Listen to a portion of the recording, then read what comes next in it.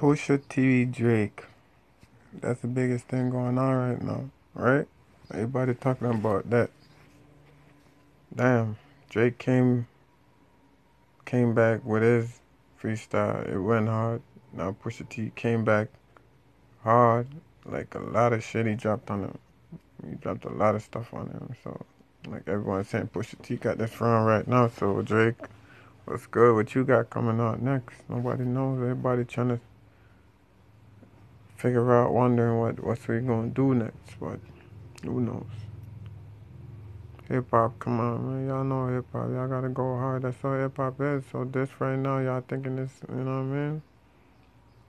Like, it is what it is. People supposed to, like, go at each other, but, like, in a good fashion, though. A good fashion, a good way. So, not sure what's going on, what's coming on next, but Pusha T, damn, he went hard on his too. Drake went crazy hard on his too. So right now, it's like, Drake had the first round, Pusha T got this round now, so let's see what's going on.